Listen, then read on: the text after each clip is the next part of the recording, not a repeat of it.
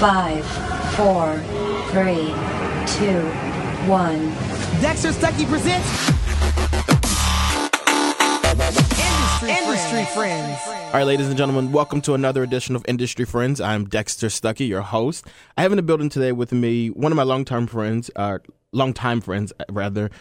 Jared Pearson, who is the director of hemp merchant accounts at BMJ Group. Jared, welcome to the show. Thank you. Thanks for having me. Just so people know that what this edition is about, the industry that you're in is the medical marijuana group. Yeah, I would classify more as the cannabis industry. Yeah. Okay. It encompasses marijuana, medical marijuana versus recreational and medicinal, and then hemp. Okay. Which started out more medicinal, but now it has some recreational parts to it as well. Okay. We're going to get into all that in just a second. Okay. So I always start the show off with a personal story, like how I know the person, if I actually do know them. Jared, I've known since I moved to Philadelphia. When I first came here, I was in 4th grade. And like right away, like we became friends. Like he's definitely like the first friend that I've made like in the city of Philadelphia. Like we had so much in common. I feel like I don't know about you, but I know with me, like I dealt with my first bout of racism, like with you. Mm-hmm. And I think that if I didn't have you specifically, I don't think I would have like managed to like make it through it as easily as I did. So basically what happened was there was a situation where we were both invited to a pool party. Right. We're the only two black people who were invited, if I'm not mistaken, and definitely the only two black males that were invited. Yeah. And there was a predominantly white school that we were in. And then we were told shortly after that, my dad doesn't want guys to be at the party. And like, I guess neither one of us really thought much of it. I know I didn't think much of it, but then after like the party happened, it was like a lot of white guys were like, oh, I was there and it was fun, this and the third. Right. And then that's when we kind of like knew like we weren't invited because we were black. And I remember being like annoyed by it and being upset by it. And you were just like whatever. Like it's not that big. Yeah, I mean, I don't even know if I told you this part of the story, but she actually gave me an invitation, and then she said she had to take it back. Yeah. She said her dad wanted her to take it back, and I kind of felt it wasn't because I was a boy, it was because I was black. Mm-hmm. But she just wasn't going to say that because maybe she didn't feel like that at the time, but Well, she does now because I seen her on Facebook. Yeah, you told me that. And I was like, oh, okay. Wow, okay. It's crazy because I know that the club that just was held at, it was called the Quartet Club. And I drive, when I lived in the area, I would drive by it and I would see it and I'd always get like, damn, I was supposed to go there for that pool party and it didn't happen. All right, well, that was like decades ago. Like now you are currently in the cannabis industry. Yeah, and it's... See, my situation is unique because it's the cannabis industry, but it's at the same time for me, more specifically, merchant services. Okay. The moving of money, being able to accept, Visa and MasterCard and all that for your business is not as simple as people think. That's really what my background is, but the need became very big in the cannabis space. So then I just kind of rolled into that. And now that's almost all that I do now. Okay. Before it was... I mean, we still touch a lot of other high-risk stuff. I'll still work on, airlines and stuff like that. But cannabis has become the focus for like the last 3 years. Going on 4 years, it's been just cannabis. More specifically, hemp, because hemp is legal across the country. What is hemp? Hemp is it's a cannabis plant, but it's naturally THC recessive. THC, of course, is the piece of the plant that is the big to do. That's what's federally illegal. You can't move plants that have THC, a high THC content, rather, across state lines. It's a federal crime. But that's why you have certain states like Colorado, California, you have DC, you have Jersey, where it's legal there medicinally and recreationally in some states. Because the THC content's higher, you can only buy it and sell it in that state. You can't take it out of that state. Hemp, you can. So long as you have what's called a COA, or certificate of analysis, that proves this plant was tested, it has less than 0.03% THC in it. So you can give hemp to your dog. Like we actually have a company that sells products as well. And they give it. What does it do for the dogs? It helps calm them down. A lot of dogs that get nervous, thunderstorms or whatever.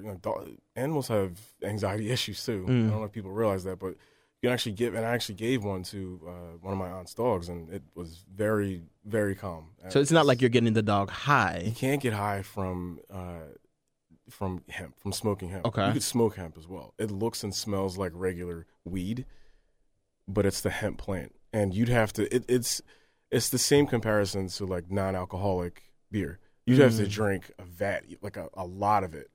I mean, To a get lot, those to effects, get yeah. drunk. Yeah, you'll get buzzed. You'll 'Cause it has feel the alcohol in it. relaxing aspect, yeah, but you're not gonna get drunk. Wow, okay. You'd have to. So the same thing with hemp plant. You'd have to smoke an unbelievable amount of hemp to get high from it. Some people might. Some people might. You can try it. That'll be interesting. I'm sure somebody's gonna try it one day. So how exactly did you get into this? So like before you were working as like what? Like what were you doing So before? I'm doing the same thing I was before, just to focus as hemp. So my main job before as the director of high risk. High risk in the merchant services industry is anything that poses a potential risk of a financial loss to a processor or to a bank. So just a quick example, a limousine company.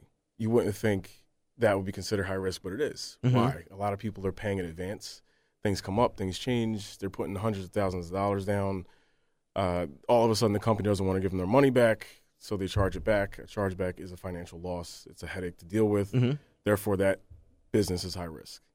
Okay. Furniture, same thing. It's future delivery. You pay for it. It gets to your house like it's the wrong color. You're pissed. You charge. You don't it want to back. pay for it, yeah. It's like potential risk. It doesn't mean it's definitely going to happen, but the potential aspect. That's what it is. Now, what are So the potential risks within this industry, the cannabis industry? everybody thinks it's weed. Okay. And part of my job every day is to help these, as educating business owners. We're not only providing them a solution so that they can accept Visa and MasterCard and all that stuff, but we're helping them to give off the appearance that they are legitimate and they're not selling weed. Some people might have a hemp business, disguise it as a hemp business, but they're actually selling regular marijuana. So part of our job is to make sure that that's not the case, number one. Number two, that if anybody gets audited, we have lab reports for every single product that these people are selling. Okay. From whether it's vape, whether it's a lotion, whether it's candy, or the hemp. People actually sell hemp joints. You or said hemp lotion? cigars. Yeah. You can put CBD or hemp in anything. Well, like, so you put the lotion on your skin, and what does that do? Well, depending on the strength of it. So I'll give you an example. We have a product called a Muscle Freeze, and it has a high amount of hemp in it, or CBD. The point of it is to help heal whatever you put it on. So like my mother actually had like a nodule or whatever on her wrist. She put some of it on it, and the next day the nodule had gone down significantly. Okay. And that was her first experience. Like this stuff actually works. So I mean, you can put it anywhere, your neck or whatever's hurting, and it's gonna take care of that. So are you testing products out like often? I mean, yeah. Anything we get in, we're gonna test. Like I actually had gotten a tattoo last year, and we had this hand cream that I just started putting on there because it had CBD in it, and the tattoo healed a lot better than It normally would. Yeah. Okay. And so now we're trying to figure out how we can get that on the market as a tattoo product because it at first wasn't. I'm really It's just a fascinated. hand I'm like super fascinated by this stuff already. It's deep. There's a lot. So when they came to you and they're like, okay, like this is the project we want you to start working on, like did you have any reservations about it? There was no talk about that. What happened is we just started getting phone calls and emails. Hey, we're trying to sell our hemp products and we need a merchant account. Oh, that's it. Yeah, and it just became more and more and more and more to the point now where we've probably talked. If the market has, I don't know, 800,000 hemp stores, we've probably talked to 700,000 of them at this point. Like it's 80 or 90% we've talked to or worked with. But I guess it's a good thing though. They're going through like the proper protocols to get things done for them versus just You trying to need set up if you have a shop. website, you need to sell. You need to be able to accept payment. And Yeah. what happens is 95% or more. I'd say 98% of the banks and the credit card processors out there, they don't want to deal with it. okay. The reputational risk. You know, they have a board. They have some of them are public, and if people think they're in the cannabis space, they can say, "Well, we're taking our money out of that." It's a potential risk or it's a threat for them. So a lot of them don't want to deal with it, even though hemp's legal. You know, it's funny too because like I remember like when we got back into communication, you and I, like we were talking about like what we were doing. I'm like, oh, I work in the media industry, so forth and so on. You're like, well, you know, I've been dabbling in the cannabis industry. And like I like that you say it so like openly and freely. And at the time I was just like, okay, like so he's dealing drugs. and you're not though. And I like that like now that you explained it like that, it's like you're not doing anything that's illegal, one. And also you're basically there's nothing to be like ashamed of with it. No. And I think a lot of people like would have that mindset of the reputational thing. What they're like, I don't want to be considered like a drug dealer. I don't want to be like I'm touching drugs and everything. So for people who would hear this show and they think about getting into that type of industry, what advice would you give them? Do your homework. Mm-hmm. Make sure you understand the difference between hemp and marijuana, and you understand what's going on. Like, sign up for the newsletters from companies. Like, you have law firms that are dedicated to getting people out of jail because they were arrested for having hemp on them. And because there is a difference. Yeah, because even law enforcement's like, no, it's weed. But could you, if you looked at it, would you know the difference? Like the average person, would they know? Okay. It looks exactly the same. And I can tell you, sometimes we walk in our office, and because we have hemp joints that get the flower actually gets delivered to us. And sometimes you walk in and it smells like how convenient people are smoking weed, but it's all hemp. Okay. We've actually had law enforcement come there before, not because they thought we were doing drugs, but when they came there on unrelated things, just whatever. But we educated them on it. Mm-hmm. They wanted to take some of it back and test it, and there's nothing to report on. The THC content is so low. It's funny because, like, the more you see people say, like, we're going to make marijuana legal or we want to try to, like, figure this whole industry out, like, you do see a lot of people say, like, well, what about the people who are currently in jail for marijuana charges? Do you guys get questions like that? I know that's not necessarily you're trying to do, but... We don't. I mean, I haven't.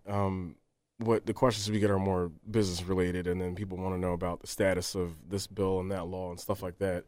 But that's something I think about all the time, especially how many black people are in jail for having a little tiny bag on them and they're in jail for 15 years. It's weird because I didn't know that. Like, I knew people would get arrested for, like, drugs and, like, X amount of drugs, whatever, but I never knew, like, the sentencing for that. Like, I wouldn't really pay attention to it. You know what I mean? That's not like... Yeah, it's to me, it's a manipulation of the law. Yeah. Because you can find little loopholes and little things to go like, oh, well, if he had this on him, he could be connected to that. So we think he's a potential threat, so therefore sit in jail for almost 20 years. Mm-hmm. And that's literally what happens to a lot of people. Black and Hispanic people are just rotting because they had a plant on them. And you think about it, like if you look at the stats and the things that are happening in states like Colorado where it's legal recreationally and how their crime is dropping, it's dropped significantly. In Colorado? Yeah. Okay. And the amount of tax money that they have from the dispensaries to be able to now take that money and improve the schools and improve areas that were not, that were dilapidated or whatever, like that's all because of this plant. And it's helping people as well. Like there are doctors who you can go to that will prescribe you marijuana, and you take that prescription and you go to a dispensary and you get it because you have chronic pain.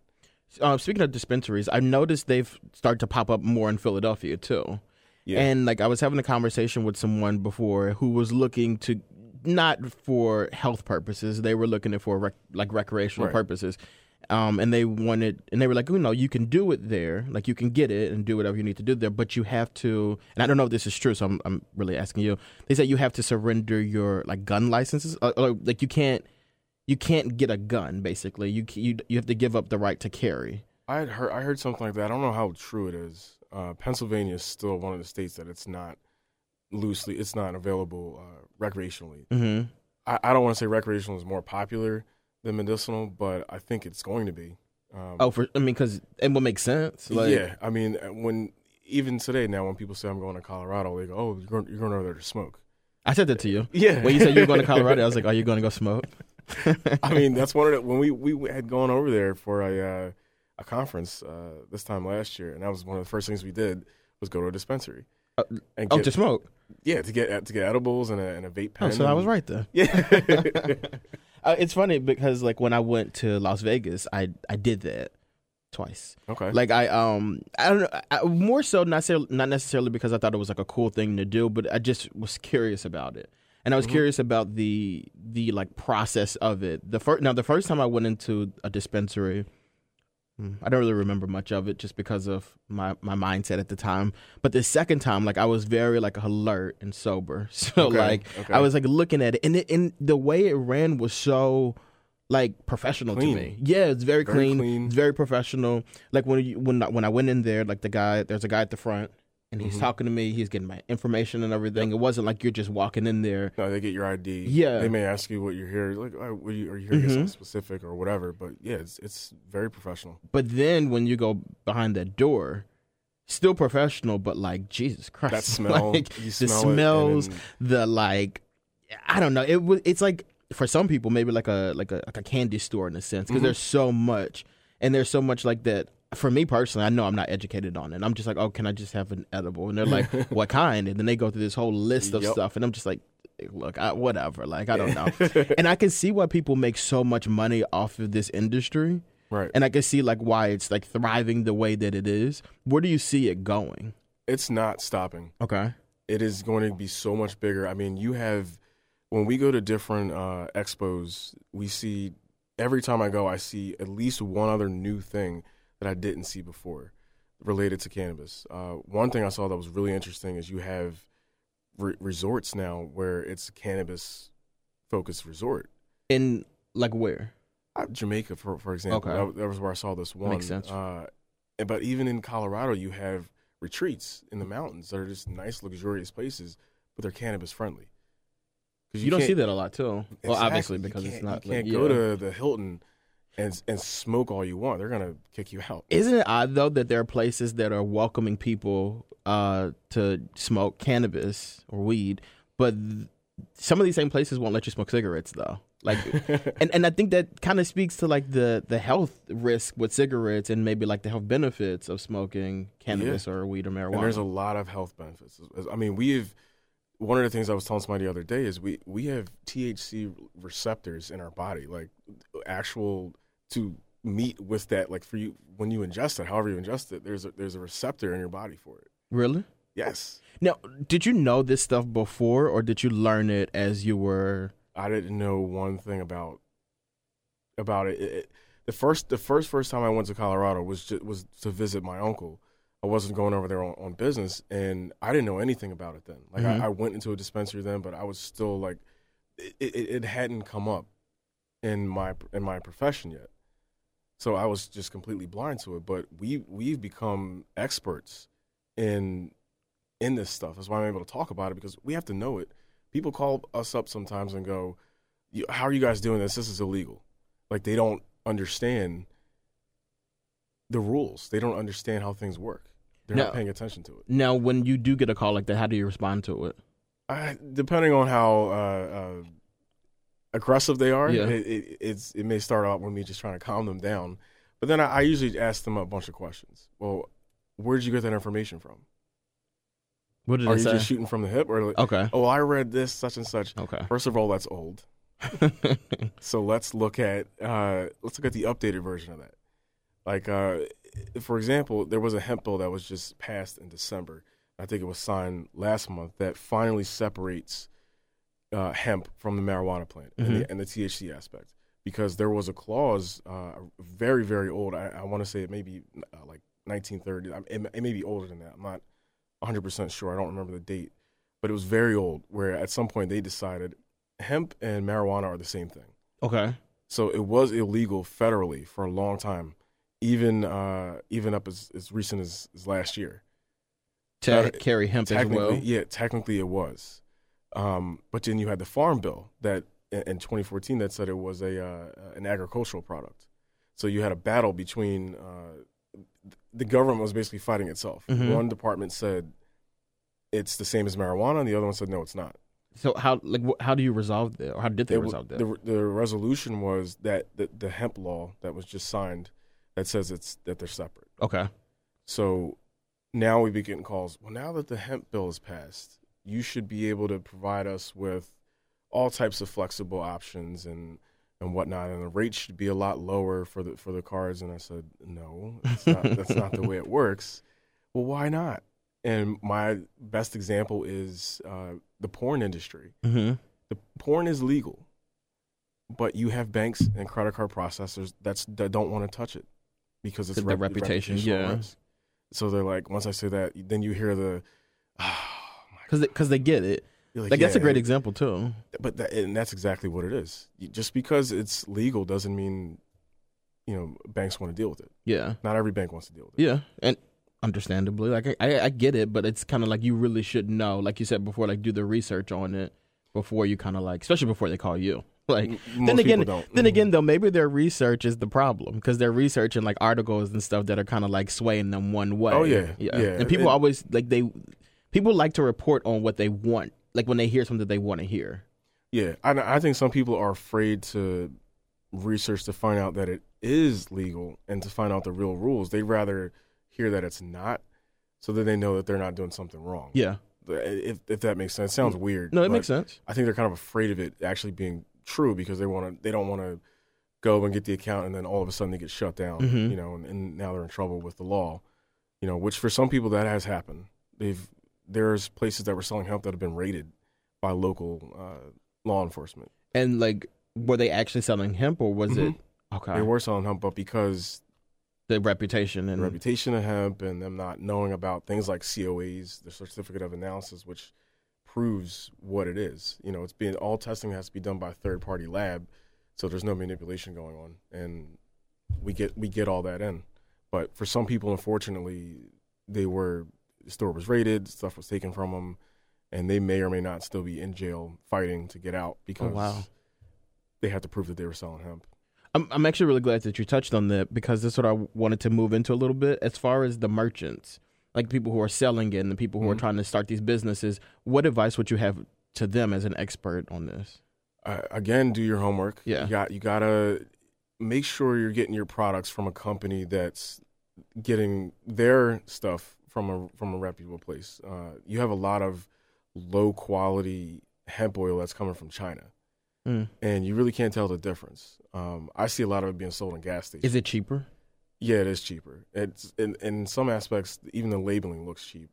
For instance, I recently saw some CBD oil being sold in a gas station, and just the look of it just looked like what people will call snake oil, which is like fake crap. It's mostly vegetable glycerin and corn syrup and food coloring, and then there's like a little drop of hemp oil. And this is probably being sold in certain neighborhoods too, like specific neighborhoods where like they probably won't know any better or any different. Yeah, It really sucks though. Price really will let you know the difference. How is the price? Like, how should it be? Depending on what you need it for, because if you're going for a low milligram CBD oil tincture, which is the dropper, you start out small. You're gonna pay like maybe $25-$30. But that's a fair normal price.